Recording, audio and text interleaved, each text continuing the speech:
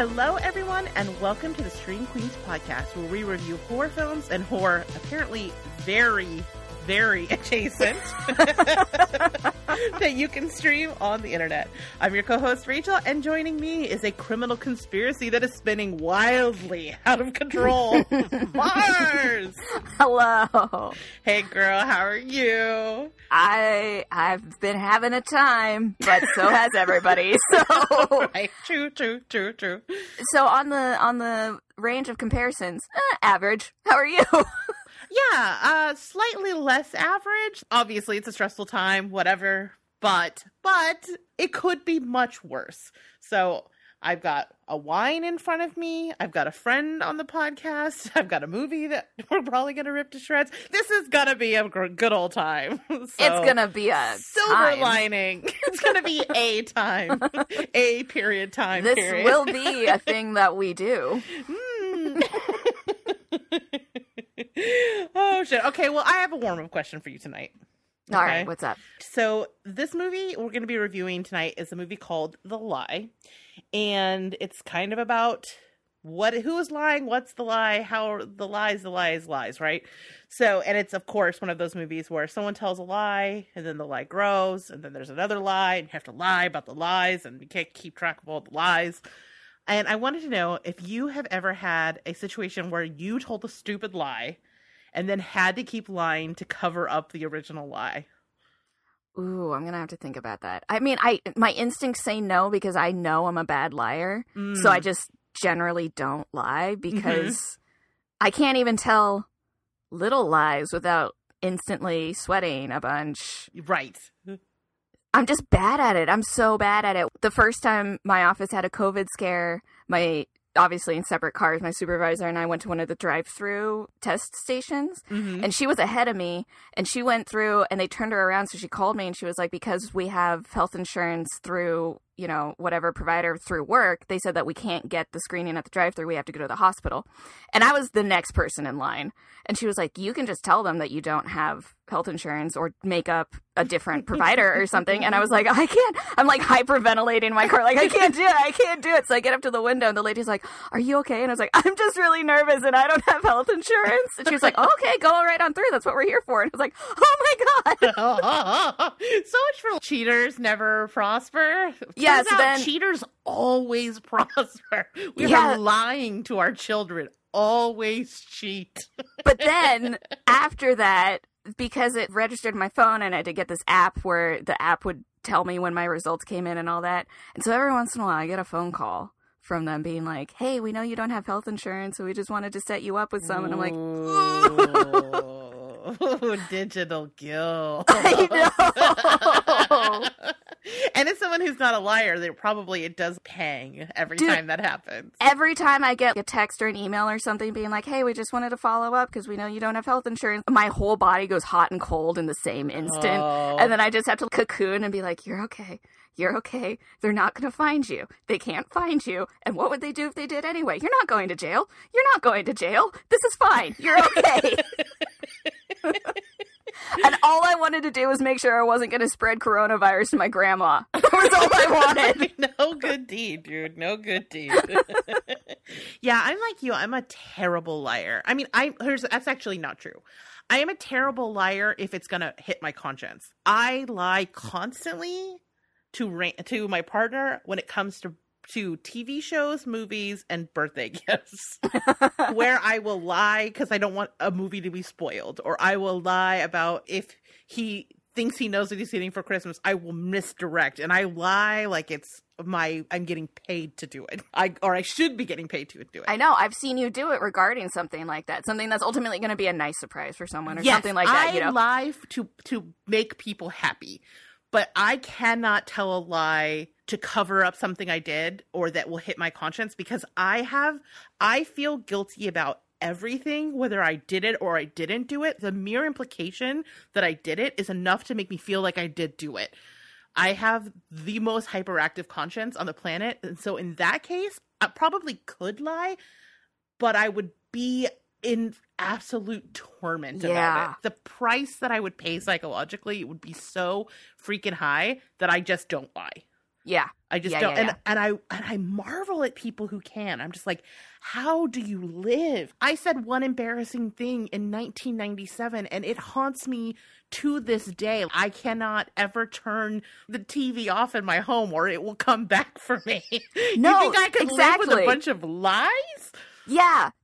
I looked this up once because I was like, it's got to be some sort of mental health issue if all you do is think about the embarrassing things you did because and then because the thing is it's like if you try to remember little embarrassing things that other people did and you can't, then likely they can't remember yours. Probably. I read this piece of advice once.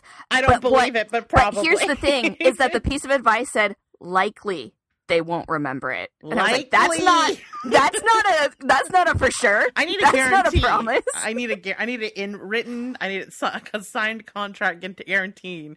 And the thing is a lot of times these embarrassing things happen around people I don't even care about. Yeah. Literally the only time I think about them is when I'm remembering this memory. So the fact is that if I don't care about them and the only time I think about them is that they're not thinking about me. You know what I mean? Even if they could technically remember this happened, they would have to think about me first in order for that memory to come forward. And even if they did, do they care? No, they don't care. Right? Fuck, but I can't let it go. So my point is, I'm a terrible liar. The only time I've ever been caught up in one of those lies that spins out of control, I wasn't the person who initiated the lie. I got roped into a lie. Oh, yeah. Actually, that happened to me, too. Okay. All right. So I'll tell you mine, and if you have one, you can tell me yours. So mine was in high school. I had a friend whose dad found a bunch of empty condom packages in the pockets of their jeans, or pocket of their robe. And because obviously she was banging her boyfriend. Mm-hmm. So she made up a story saying that she and I were using them, that we were playing with the condoms. And then it spun into a whole story about how we were dating. And then I had to pretend in front of her parents for a short time that we were in a relationship. Oh my God. Yeah. And eventually, thankfully, we broke up. And so I did not have to pretend to be this person's girlfriend anymore. But forever, I know her parents think I'm a fucking weirdo over there doing whatever with condoms with her. So. Yeah. Never mind. I mean, there are things that you can do with a condom. Well, yeah. And I'm sure they thought that I was doing those things with their 17-year-old daughter. I was also 17, but... That's the thing is, it's like, yeah, I know, but there's a level of creativity that I hope 17-year-olds don't have. You know what I mean? Yeah. The thing is the worst part of it is I didn't even know about the lie for a little while. Eventually, my friend had to confess because she needed to escalate the situation in order to cover for what was happening. But for a while, I would go over there and her dad would make snide remarks that I did not understand. Oh. About leaving the door open when I was in there. I was just like, what? Dad is weird. And then eventually she had to be like, listen, I'm in trouble. I need your help. And I, because I can never tell my friends no, had to just be uncomfortable and then never go over there again after it was over. Oh, no. So that was my roped into a lie that spun out of control lie. How about, do you think of any? Oh, mine is not nearly that intense at all. I was in high school and just casually dropping some I was super cool points. I was in theater. Yeah. But not just theater tech. Thank you very much. So, listen, you're like turning on lights and sounds. There is no theater without you. And my senior year, I was the assistant director for one of the plays that we put on. And on my crew were these two sisters. One of them was, I think, the same year as I was, and the other one was a couple years younger. And one day we're setting up for a dress rehearsal, and the younger sister comes to me and she's like, hey, I'm going to move my sister's car, but I'm not going to tell her. So when she comes to you, just pretend like it's been stolen. And I was like, nope, can't do that. Won't be able to pull that off at all. And she was like, no, seriously, just do it. Don't ruin this for us. And I was like, oh, and now you're making me feel guilty for not being able to lie. So I'll just avoid the both of you till this is over.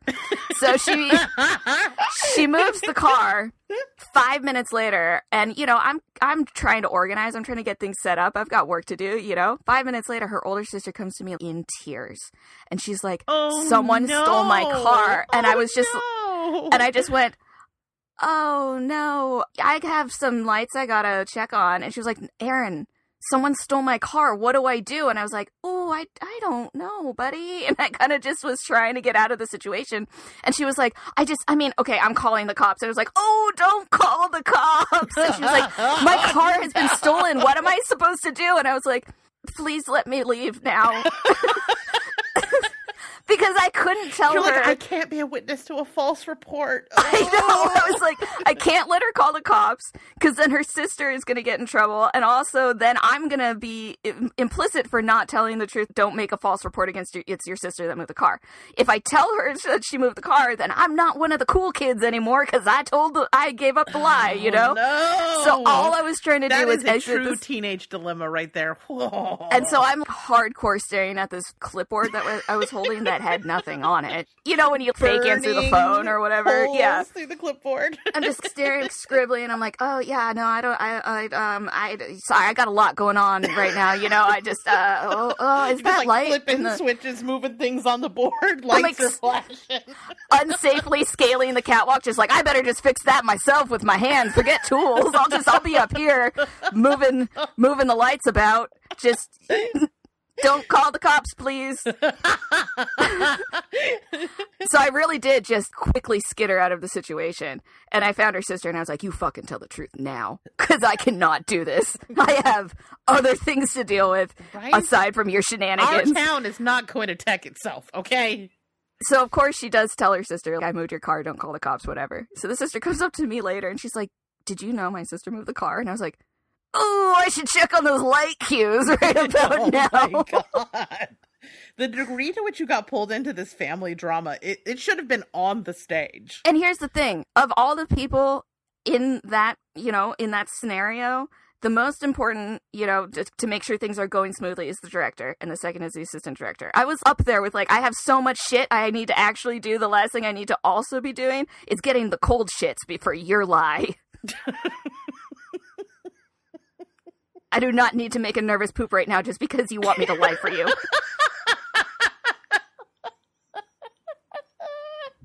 You see, this is why we can't be liars. We're just not good at it. I physically react to lying where it's not even just body temperature. It starts with body temperature and sweating, and then there's ringing in the ears, and all of a sudden my body's just like, evacuate everything, we're dying. There's a wrench in the gears. We need to restart. It's doing a hard refresh on the body. Yeah, basically. It's like something has gone terribly wrong. All of the systems are overheating. All of the muscles are clenching up. Something has gone awry. We better just shut down and reboot. Amazing. Oh, shit. Okay. All right. Well, so we would never be able to be in this movie. That's what I take away from this. But I would break immediately. Go back to high school to find a lie story. Both of them we were fucking terrible at. Awesome. Okay. So before we go any further, though, Mars, and this one is a bit of a twisty twister, what is our spoiler policy here? Spoiler policy is that we're going to talk about absolutely everything, including the ending and the twist, and we're going to give it all away. So there is a twist that I think is... Okay, so I'm a little biased on this because I called it before it happened. Girl, so did I. I never call it before it happens, and I knew in the first 10 minutes of this movie. Yeah, right? Yeah. So technically there's a twist. Also, you probably will see it coming. So I'm kind of 50-50 on whether or not it would be damaging to go into this spoiled. Yeah. I mean, it's probably more interesting to watch it happen than to hear us tell it and then watch it happen. But, I don't know. You choose your own adventure. Just know that we're going to spoil it. Yeah, we're gonna give it away. So if you'd rather watch it first, I would go watch it now. Yeah, definitely. All right, so a little background information on this movie. The Lie was released as part of Blumhouse's Welcome to the Blumhouse Anthology series on Prime. They dropped 4 movies over the course of 2 weeks. This movie was released with Black Box, Evil Eye, and Nocturne. And there is another set of 4 coming out sometime in 2021. And, okay, this particular movie was directed by Venus Sood, who is probably most well known as the creator of The Killing. And The Lie was actually a remake of a German film from 2015 called Wir Monster. Wir Monster.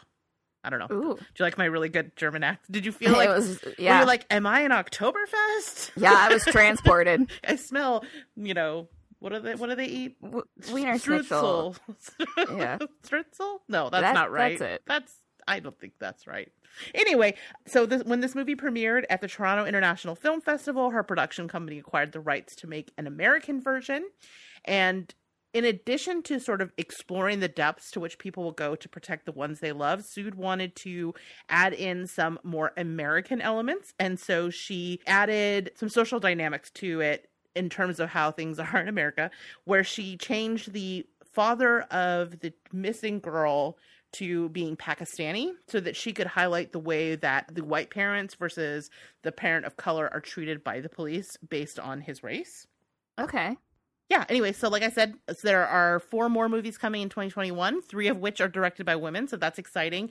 And in that case, they do seem to be, this one is not, I joked at the beginning how this is adjacent to horror because, as my partner said when the movie rolled, was the lie is that this is a horror movie. The new ones coming out, though, are actually sound to be much more horror specific. So that is my production information for this movie. Now, Mars, would you mind doing the synopsis for me? I will do that. So we start out with the montage that's supposed to show us every murderer starts out as an innocent child kind of thing. Although it was interesting, they actually had footage of Joey King as a kid. Yeah, I was going to say, that was the only thing I could think of that they could have pulled that off, because there's no way they would have found a kid that looked that much like her. It had to be her. She has a very distinctive look. It had to be her. Yeah, which I thought was really cool that they were able to do that. But basically, we meet this family who's Jay, played by Peter Sarsgaard, who I love. Yes, and love. Kayla, Joey King, who I'm okay on. Okay. I'll add in Rebecca, played by Muriel Enos, who I love. Yeah. Did you ever see Big Love? No. Ooh. Okay, so Big Love was that series about the polygamists. And she plays twins in it that live. What? Yeah, she plays twins who live on not a reservation, but the compound or whatever. The compound, yes, with the fundamentalist plural wife. Joy Book kind of. Yeah. I've been meaning to watch that. I think you would really like it. So she was great in that, and she was great in The Killing, which is, like I said, something that Venus Sood did. I loved her in that. So when I saw she was in this, I was like, oh, fuck it, I gotta watch it. But essentially the story is Kayla is being dropped off at her dad's house. Her parents have separated. She seems not the biggest fan of the fact that her parents are dating other people, but she's being dropped off at her dad's house. Her dad can drop her off at a weekend ballet retreat.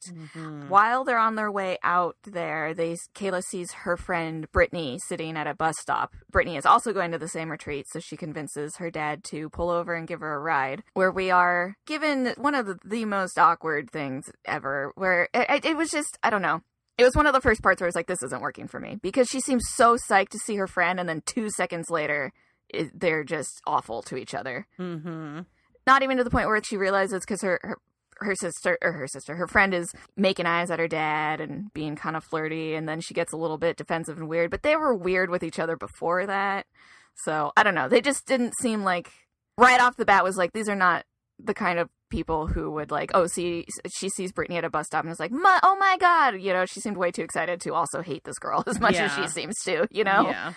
Anyway, on their way there, Brittany says that she has to pee, so Jay pulls over so that they can pee in the woods, but they're gone for way too long. So he goes looking for them, and while he's walking around looking for them, he hears a scream and finds Kayla sitting on the guardrail of a bridge by herself. Brittany's purse is down below the bridge in the snow. And Kayla says that she pushed her. She said that they were fighting and Brittany was being a bitch and she pushed her into the river. So her dad's trying to figure out what to do. A truck drives by and he makes her hide behind the car so that nobody sees her. And that's kind of where we're realizing you're not gonna handle this the way you probably should, are you? Dad is not doing it right. Nope. No.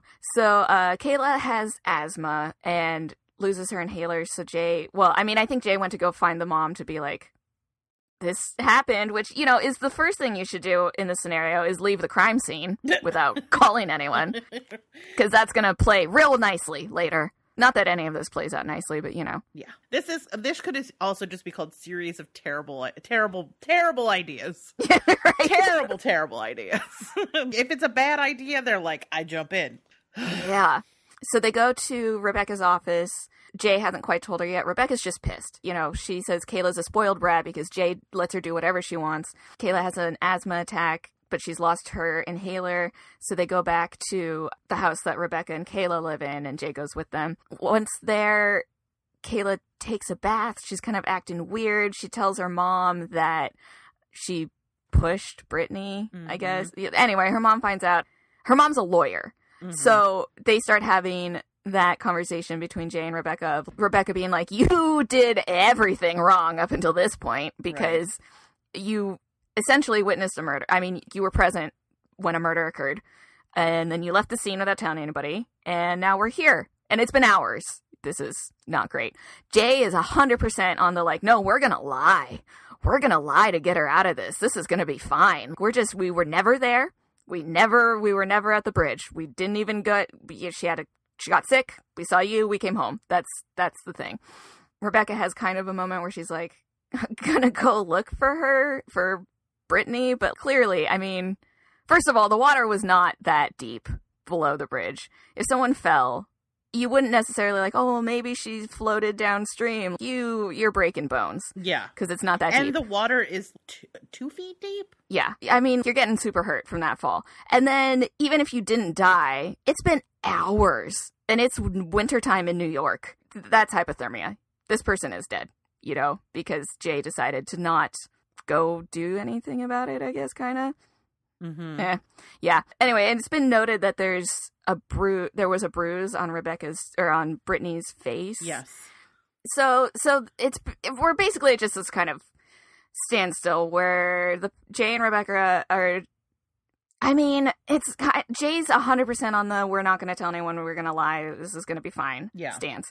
Rebecca, you can tell that she's giving into the we're going to lie, but she's kind of fighting it still. Right. Because clearly she knows firsthand what will happen if they lie. Or rather, what is already going to happen if they tell the truth anyway. You know what I mean? Meanwhile, Brittany's dad shows up asking where Brittany is because he suspects that she and Kayla are playing hooky because this has happened before. And we kind of start getting some clues about Brittany, about how once Kayla started hanging out with Brittany, they were out past curfew all the time and they were getting into shenanigans. And so it's kind of painting Brittany as the bad influence friend. Right. But Rebecca lies and says that Jay took Kayla to the hospital and that they're still there, and then they get caught in the lie eventually when they're Jay suggests that they go to a hotel room and basically coach Kayla through the story of what happened, so that when this eventually makes it to the cops, she has this story memorized, which is scary because people do that. Yeah. That happens. But while they're packing up to leave, Sam, Brittany's dad, shows up again, and everything all the lies just immediately, because Rebecca's like, oh, no, Kayla's still at the hospital with her dad, and then Jay shows up, and now Sam's like, oh, so is Kayla there by herself? And then Kayla shows up, and then it's just, well, what the fuck, right? What is happening? Yeah, this is where my frustration with this movie starts to build, because, and I think it's a flaw of the setup of the movie, that you can't ever be inside, what's her name, Kayla, the main character? I should have this in front of me. You never get to be inside Kayla's head. She's always a total black box, and all I want to do is explore whether or not she's a sociopath. From the minute this is happening, I'm like, why is it happening? And everything else, the movie wants us to be invested in the moral choices that are being made by the parents. But all I want to do is get answers about these breadcrumbs that they're dropping. Like the things about, the bruise on the face, or the way that she looks at her friend so hatefully in the car. Like you said, you're like, what is happening here? I was like, well, are these hints? Does this speak to her character? The fact that she's cutting herself, that she's talking to her dad about how no one looks at her. All of these things this is what I'm interested in. This is where I want to go with this movie. And because of the twisty twist, you never get to do it.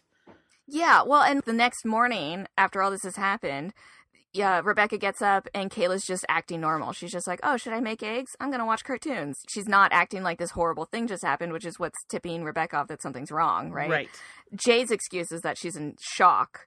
I mean, at this point, I already thought I'd figure, the twist, I'd already called it, right? Randy and I were both like, crisscross.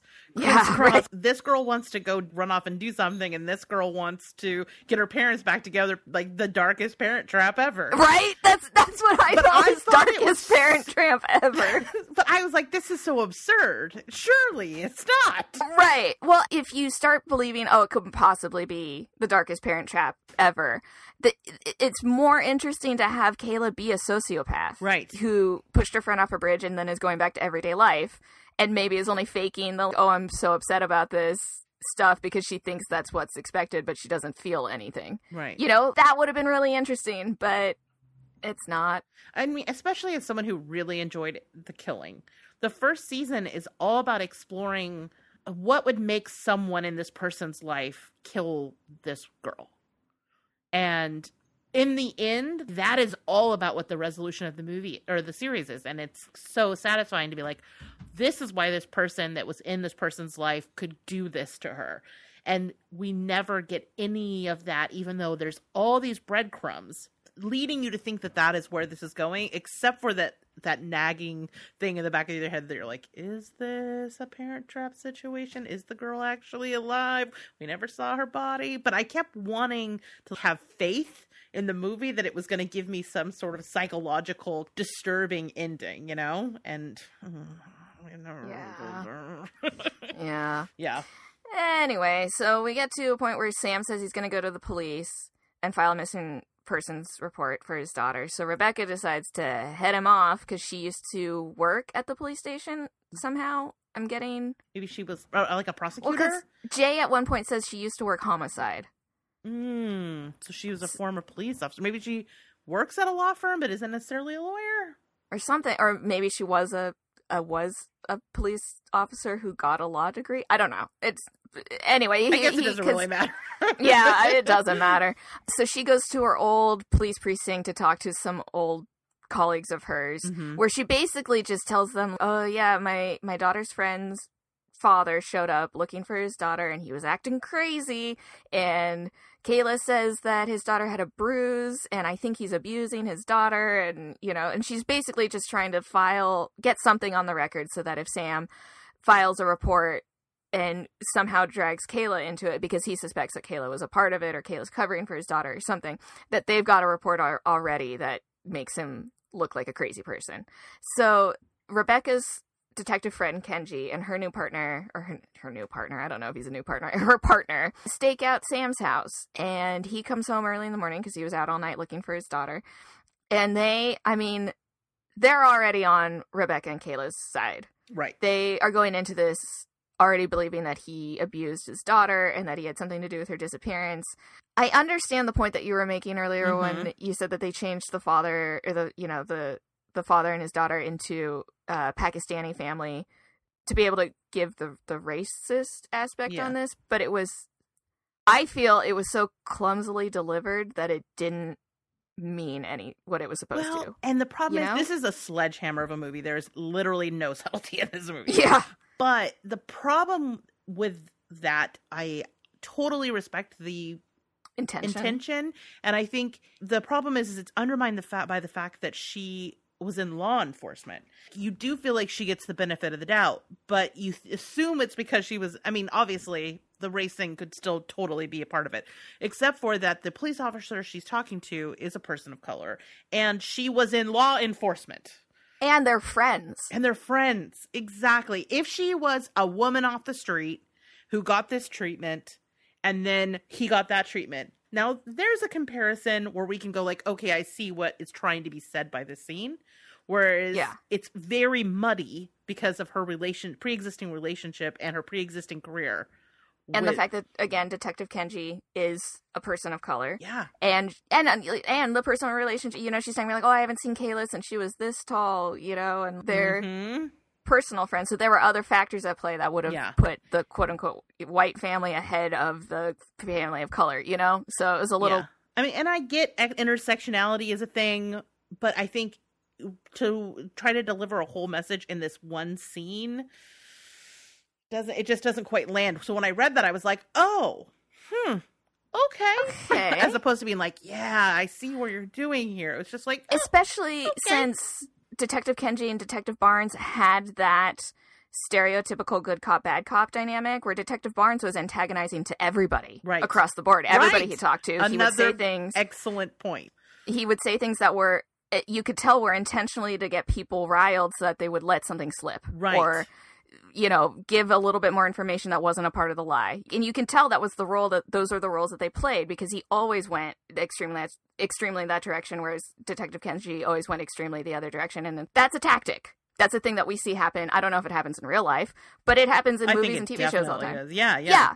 Right? I will say I would like a spin-off movie about not the racist detective, the other detective. I would watch the shit out of her solving some crimes. Right? I just want to say that for the record. If Hollywood is listening, make a series or a movie about her, and I will watch it. Similarly, I kept thinking that I want a dark comedy a la Santa Clarita Diet TV show about these parents who just keep killing people. But then finding Santa Clarita Diet gone too soon. I know. Ugh. But they just keep, and I see this show progression like the same way where they kill someone to cover a lie, but then the lie is not real, and then they just keep not accidentally, but killing people that it turns out the reason why they're killing them wasn't a real thing, you know. So it's just the snowball effect of murder, where they just keep killing people to cover a lie that never happened in the first place. Yeah, I kind of wish this movie had gone in that direction, right? Obviously at the end they kill someone and then it's undercut immediately, but I almost wish they had killed a few more people. Well, that's what I think the dark comedy TV show would be like. They kill the dad, then the daughter shows up, so they kill the daughter, and then the mom shows up, so they kill the mom, and then the aunt shows up, you know, and it's just this snowball effect where they're like, fuck, we gotta kill everyone, oh no. Right. God, I loved Planet Clarita Diet. Oh my God, when she finds her fish tank of the Nazis. So fucking funny. Oh my, I loved that show so much. Me too. Anyway. It was Timothy Olyphant? Yes, who I love. He's such a gem. He just showed up in an episode of The Mandalorian, and I was like, I just love him when I always forget that he can do comedy so well. I know, because he's such a good villain, too. Yeah. Yeah. I mean, he's been kind of hero characters as well, but yeah. Nor, you know how I feel about Handsome. Not interested. Handsome is not my jam. Timothy Olyphant is the exception. Yeah. He is the loophole handsome. Normally handsome, to me, I'm just like, no thank you. Hard pass. And what really sold me on the handsome, though, was the funny in Santa Clarita Diet. I think that's a big part of it, yeah. Yeah. He was really great in, God, what was that show where he was the federal marshal? Oh. What did that show called? Oh, The Crazies. Justified. Oh, The Crazies is a great movie. Is The Crazies on streaming? I don't think it's a good sign that all I want to talk about is other things. That's not a good The Crazies is a good movie, though. It is totally underappreciated. Is that Radha Mitchell? Yes. Oh, I love her so much. Me too. And that scene with the pitchfork. Oh, so the car wash. Oh my God.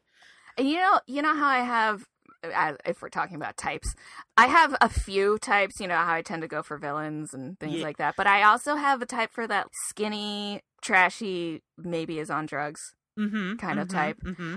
His deputy. Oh, right. Well, he has those big, gigantic eyeballs. And that really scruffy hair and the offensive mustache into it. Yes. Yeah. Why? Yeah, I agree with you on the mustache. Why is that a thing? I don't know. I think it must be something to do with natural selection or something. The mustache must code as virility or something. It's maybe because I look at people like that and I'm like, you are scrawny AF and still alive. There's something scrappy about you. There's something that will find a way to survive no matter what. The genetics are, we will get through feast and famine. Right? Yeah. Yeah. We will overcome. Yeah. I think you're right. I think you're onto something here. I had a roommate who used to call it meth sexy. She was like, you're into like meth sexy, aren't you? And I was like, oh God, I hate that term, but yeah, that's probably true. All right, let's get back to this movie. Back on track. Where were we? Oh, the weirdly misplaced racism. Yes. So they interrogate Sam, and they talk to Kayla, who then tells them straight up that he used to hit her, or used to hit Brittany, and that he's got a bad temper, and he was always mad at her and all this. So she's just, further selling it. Kayla admits to Jay that that was a lie, and so they're just kind of, I don't know, they're just spiraling. It's just getting weird. Yeah. Meanwhile, Kayla's parents are starting to get along, and she sees that, which is where we're getting that dark parent trap vibe. Crisscross. Yeah, so now all of a sudden, they're laughing, and Rebecca's inviting Jay to stay over, and they're all in the house again together and all this. And at one point, Rebecca needs to go into the office, so Jay takes Kayla to his apartment, where his band is waiting for him because he forgot about band practice. He's also dating his cello player or something. Yeah, Were which you Kayla waiting doesn't for like. that boyfriend to show up from the airport through the whole movie? Yeah, right? I'm only just now realizing that never happened. Dude, I was like, he's walking in the door any minute at the worst time, then they're going to have to kill the boyfriend. Dude, and all the times that someone knocked on the door, which, by the way, this movie was hell for the cats, because every time that doorbell rang or someone knocked on the door, it was chaos. There was a lot of doorbell horror in this. There was a lot of doorbells in this. Yeah. I will say the scariest things in this movie to me were the doorbells. And that speaks to my own internal panic when anybody rings the doorbell. It's weird when someone calls you, but when they come to your house... No, anytime anybody rings the doorbell here, I immediately go to, I'm not answering that. Right?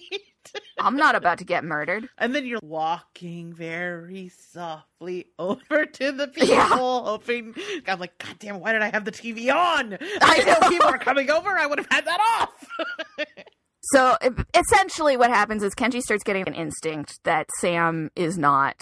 that Sam was not an abuse. She's starting to feel like maybe there's another angle to this. She's got the police officer's spidey sense is tingling. Yeah, we have a scene where she and Barnes drive out to the bus stop where Brittany was last seen, according to Sam, because, he said, well, she went to the bus stop to go to this retreat, and she's noticing the river and the area around her, and Barnes is talking to her just very much like, I thought you were convinced it was the dad. What are we doing? Looking at other angles, and Kenji's kind of like, no, I do think it was the dad, but I just, she just... very clearly has a gut instinct about something and wants to look further into this. So Jay takes Kayla to his apartment where he's forgotten about band practice, and his girlfriend is there who says she found a purse in his car, but it's Brittany's purse that Jay found by the river. Mm-hmm. The girlfriend thinks it's because he's cheating on her. So he plays it super cool and doesn't arouse her suspicion at all. Yeah, no, not in the slightest. That was at that point is when I was like, a friend of mine recommended this movie to me, where I texted them and was just like, they are the best at not acting suspicious. They every chance you get to be sus AF, they're like, yes, I'm in. Let's do it. Oh my God. So the girlfriend storms out, and when Jay leaves his room, he finds out that Kayla has also left. Somehow Kayla has made it from what they keep just calling it downtown. I imagine they mean New York City, yeah. I guess. I thought it was Portland. No. But even if it was, Kayla making it on, I guess via bus? I don't know, but she somehow makes it back out to the suburbs where she's walking around and Sam finds her and just is like, where is my daughter? And Kayla starts freaking out about it. We didn't mean for anyone to get hurt. And at this point, you and I had both been like... Yeah, I see it's coming. But this, if you hadn't yet, this maybe would have been a tip, I guess. Yeah. I don't know. Kayla runs from Sam, from Sam, who is just, extreme, I guess is the word I'm going to go for. If they were trying to create a father figure who just thought his daughter was skipping town for the weekend because she's a delinquent and didn't want to go to ballet camp or whatever, he's being a real intense about it, stalking her friends and chasing them down in his car. Nobody's acting right in this movie. Nobody can act right. He straight up was accelerating his car towards a teenage girl walking in the middle of the street because he thought she maybe knew where his daughter was. You know what I mean? Mm-hmm. Just very extreme. I know. When he was gonna run her down, I was like, all right, Dad. Jesus. Calm down. I get it. You're worried about your daughter, but just call. I don't know. Anyway, so because of Kenji's hunch, she finds Kayla's inhaler near the bridge where Kayla claims to have pushed Brittany, right? So they set up a second meeting with Kayla's parents where they give them multiple chances to tell the truth and they don't. At which point Kenji pulls out the inhaler, which has Kayla's name on it, which proves, because Jay was like, we were never there. We were never there. She was never there. We went straight to Rebecca's office. That was it. We didn't go that way. And that's when Kenji pulls the ultimate cop move and is like, really? Then how did this get there? Kind of scenario. So now the lies we've been telling are coming up false, right? So, I mean, this whole movie is a little bit bananas as far as the decisions we're making goes. But this is where it's kind of, this is not a go big or go home scenario. Maybe it's a cut your losses and see how well you can get out of this. But Jay and Rebecca decide not to go that route. They decide instead to try and frame Sam by burying the wallet in Sam's backyard. And everything done badly. Everything. So badly. Yeah, they're not... I get that that's realistic, that not everybody is a master criminal. But I'm not a master criminal, and there were so many flaws in this. They parked directly in front of his house. They slammed car doors when they got in and out. Rebecca got out of the car and just stood there under a street light. Covert, you are not. Not so much. No. And then the fact that they're calling each other to speak out loud words about, oh, I see lights on in the house, but the lights aren't going off. He's around here somewhere, blah, blah, blah. This is a texting scenario. I realize it takes longer, but maybe we don't speak out loud in this scenario. Also, it's winter in New York, and you're going to try to dig a hole in the dirt? Dirt's frozen, bro. It's not going to happen. No. So they are unsuccessful with that. They're confronted by Sam, who just tries to get answers. In a further act of really good decision-making, Jay almost drowns him in a frozen river, which at the time I was like, oh yeah, let's pile more murder on this. And then he doesn't. And I was like, see, that's the way you go. But then they quickly follow it up with more murder. Yeah. So, they're driving away. Rebecca's behind the wheel and Sam is in the road trying to stop them. And she hits him with the car and he dead. Well, I mean, first of all, they watch him die. Yeah. Which honestly was maybe the most horror thing that happened. You know what I mean? At least I was like, whoa. A little shooketh by the coldness of that. But yeah. Yeah. Yeah. So the next morning, the three of them, Jay, Rebecca, and Kayla, are having breakfast. Kayla's made breakfast.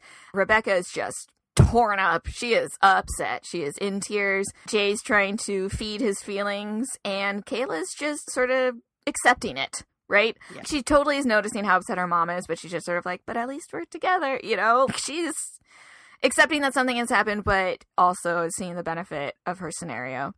I think it's the penultimate scene where Jay and Rebecca are out gonna wash blood off the car, and that's what they go about doing when Brittany shows up. Super twist that we both saw coming. Yeah.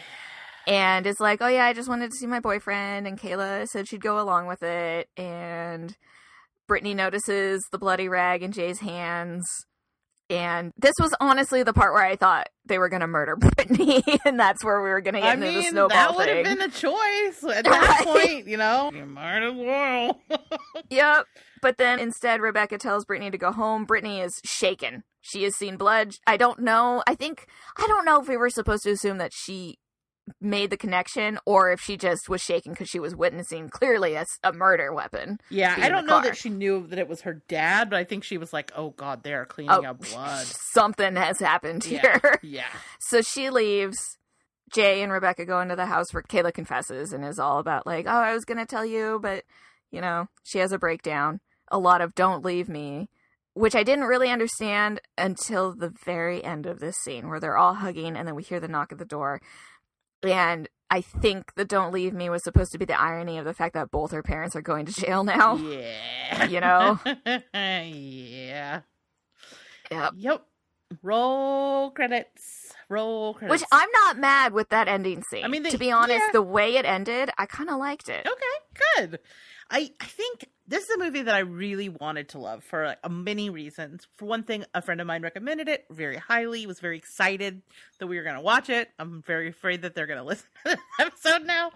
And I love Venus Sood. I love Peter Sarsgaard. I love Morel Enos. I think I don't really know Joey King. I know she's a great actor from The Act. You know, I like the moodiness of it. Have you seen Wish Upon? No. Is it good? We might have to do it for the show. I have not seen it, and I will not see it so that you can select it at some point. It's Joey King is in that too. I'm okay on Joey King, but I really liked her in Wish Upon. Okay. I mean, I truly have seen almost nothing. She did a voice in the Creepshow Halloween special I enjoyed. She was good in The Act. I know that I feel like she's a young man's game. You know what I mean? I'm too old to be all in on the Joey King. I can appreciate that she can act. I can't be standing, you know? Yeah. Wish Upon, huh? Ooh, this sounds creepy. I like it. It almost sounds Dybbuk boxy. Is it Dybbuk boxy? Yeah, it is, yeah. Yes. It's not a Dybbuk box because it's not of the right culture, but it's the same essence. Yeah. Oh, I'm about it. I love that. What is that? There's that one that has the Dybbuk box. Oh, what is that? Dude, I'm gonna be honest with you. Dybbuk boxes freak me out. Oh, dude, yes, they're terrifying. They already freaked me out, and then remember when Post Malone fucked with one, and then he kept getting all those near death. Yes, I'm a believer. The Possession, that's what it was called. Oh, yeah. That was a good ass movie. Totally underappreciated. Totally, yeah. So I put in Dybbuk box, and it's taking me to where you can buy them on Etsy. I'm like, no. I shall not be making that purchase. I don't care. Oh no! All of your sidebar ads are going to be for Dybbuk boxes now. Oh, Jesus. Yeah. Okay. Well, I'm about that Wish Upon. So yeah, there were a lot of reasons I really wanted to like this. And I think there are some really good performances in it. And I think that you're right. That final scene is pretty solid, especially, I mean, because I feel like the actors in this elevate the material. You know what I mean? Yeah. They're doing the most with what they've got. I think the problem is, and I said this off the top, was that the story that I was most interested in could not be explored in order to maintain the twist. The original version of this movie, the twist comes earlier. You as an audience member know what's going on before the parents do. So you're watching them play out these things knowing that they don't need to be. And I don't know if that would improve the movie, but it would give you room in order to be able to explore the inner workings of this kid. As much as the mystery of what happened is allegedly the mystery of this movie, to me the mystery always was what is happening in this girl's head. Is she a sociopath? Why is she watching cartoons the next day? Why is she behaving the way she is? And I feel like the movie intentionally breadcrumbs you in a way that never pays off. It's just in service of trying to make this twist work. But so I felt really unsatisfied by it. Yeah. And I felt like Kayla's character, they gave so much hints to this emotional regression where she's more childlike. She screams daddy at the river instead of dad, right? Yeah. She keeps choosing to sit in the back seat instead of the front seat. Mm-hmm. And then she's watching cartoons and eating popcorn, you know? So there are all these aspects of her that were way younger than her actual age. Yeah. And so I thought there were interesting aspects of, well, maybe she regresses to this little kid age because that's the age she was when her parents were still together. There were just so many psychological things that could have happened but weren't explored that would have made this more interesting. I kept expecting that to be a thing. Something about like, oh, she's got regression issues or something, you know? But then it wasn't any of that, you know, or we didn't talk about, I don't know. And it just, yeah, I feel the same way where there were some interesting psychological things with Kayla that could have happened. Yeah. That we didn't get. When the cops show up and they're like, do you know who this person is? Oh, that's your daughter's boyfriend. And they're like, we don't know her. It's introducing this idea like, oh, you don't actually know your daughter. But it happens and is dismissed so quickly that I feel like it's kind of this throwaway thing and another missed opportunity to kind of add some layers to what they're going through. They basically make this decision in order to lie, and they continue to make poor decisions along the way, but there's never, after they make the decision, there's never any moment where they seem conflicted about what they're doing. They're upset about it, but I just feel like there's never a moment where they pull back and go like, wait a minute, what are we doing here? Do we actually know our daughter? There's none of that internal conflict that I think would have made this a little, I don't know, would have added something to it. I just felt like it was very light for how dark the subject matter was. And I know this is way darker, but have you ever seen There's Something Wrong with Kevin?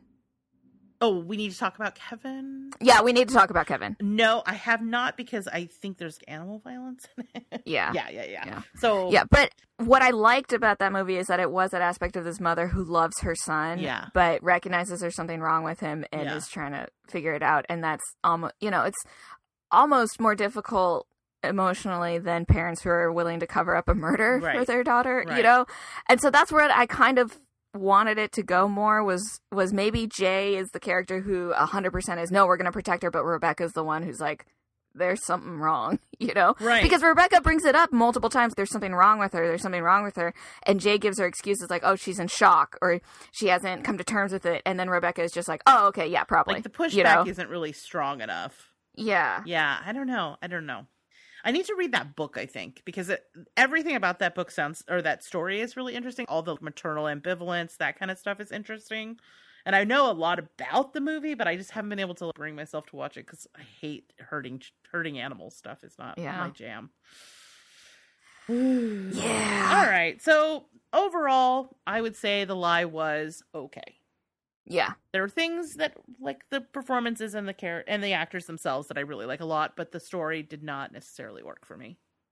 Yeah. I feel the same way. I don't know that I would recommend it. Yeah. I know there's something that it's like, I'd give it a light recommendation or I'd only recommended it to certain people, but I think pretty evenly across the board, if someone were to tell me they were going to watch The Lie, I'd be like, it's all right. I also feel very misled by the whole Blumhouse, welcome to the Blumhouse thing.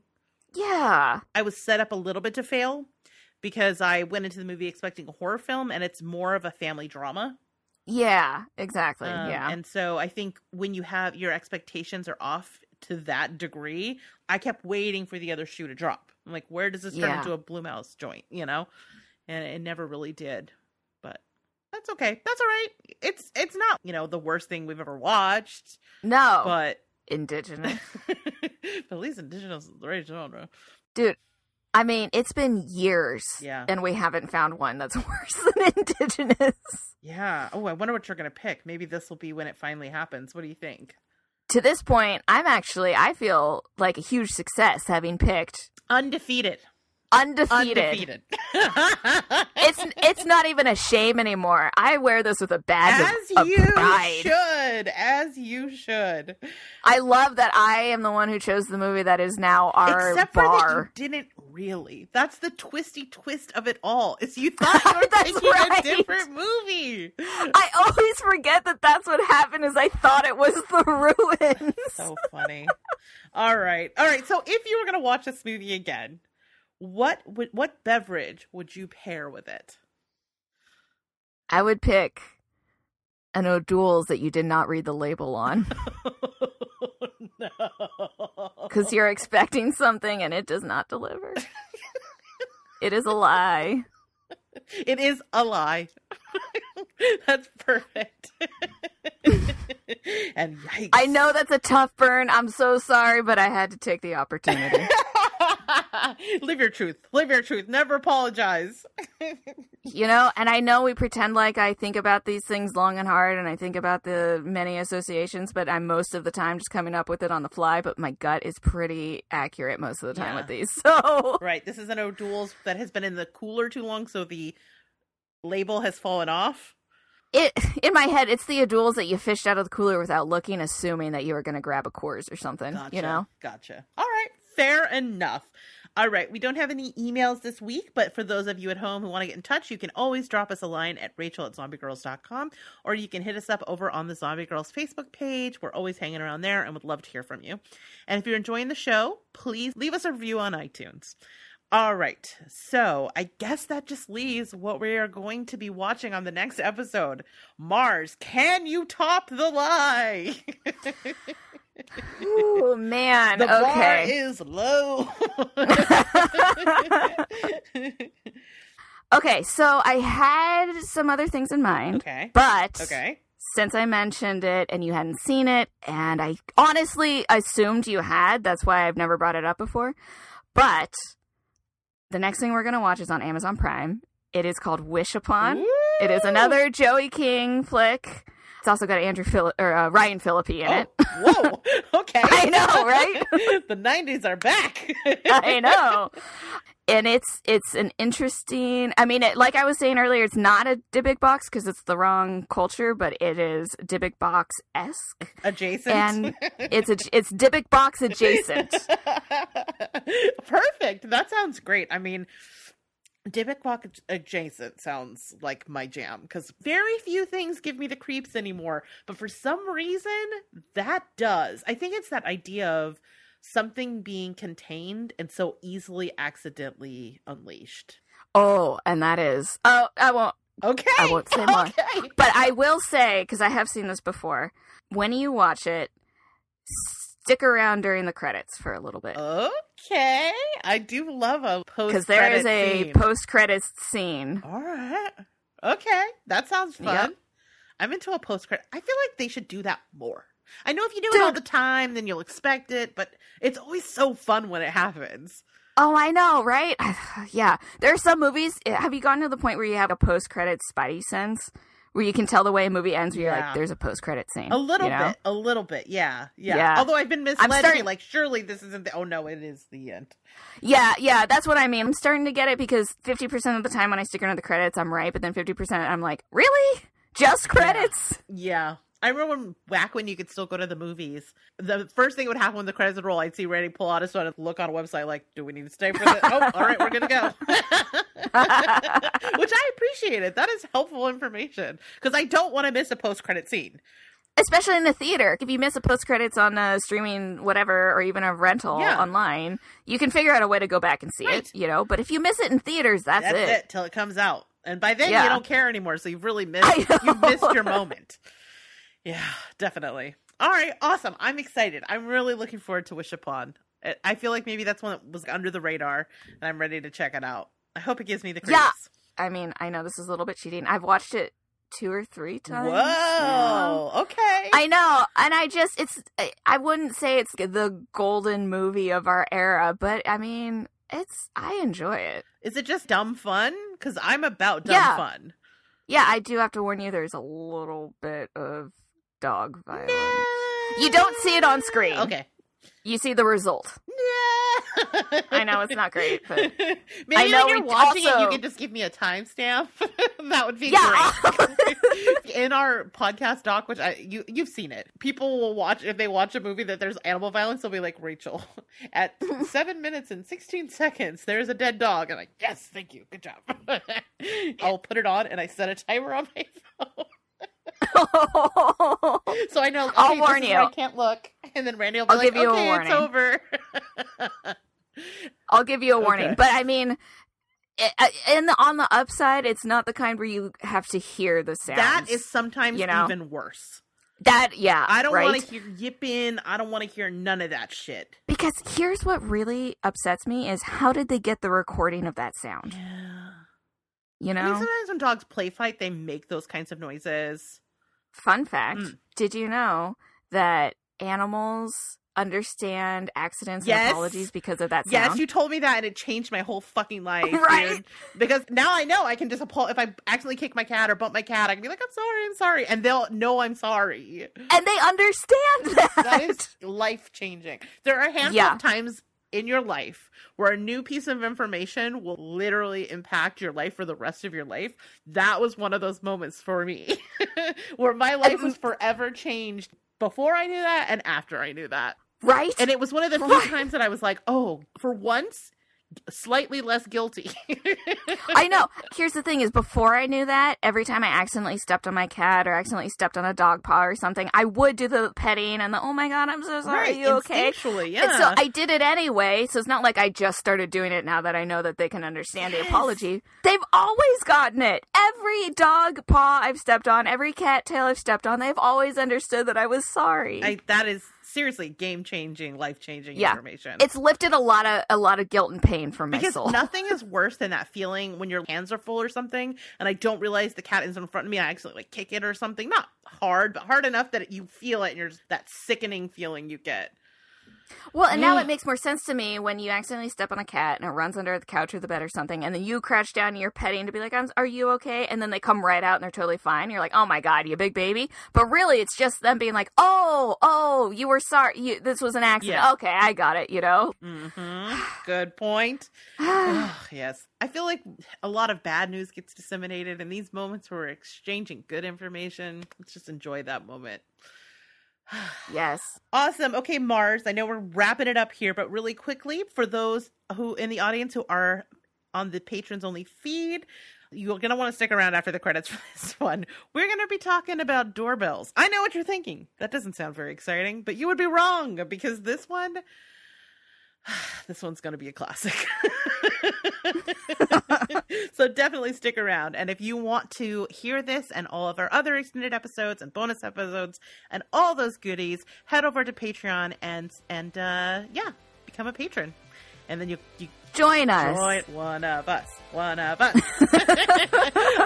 So next time, Wish Upon, everybody watch it. I don't know if there's twisty twists in it, but we're going to ruin them for you if there are. So watch it first, and we'll see you in 2 weeks. Mars, take us out. Thanks for coming back, folks. Have a good night, and we'll see you next time. Bye, everybody. Bye.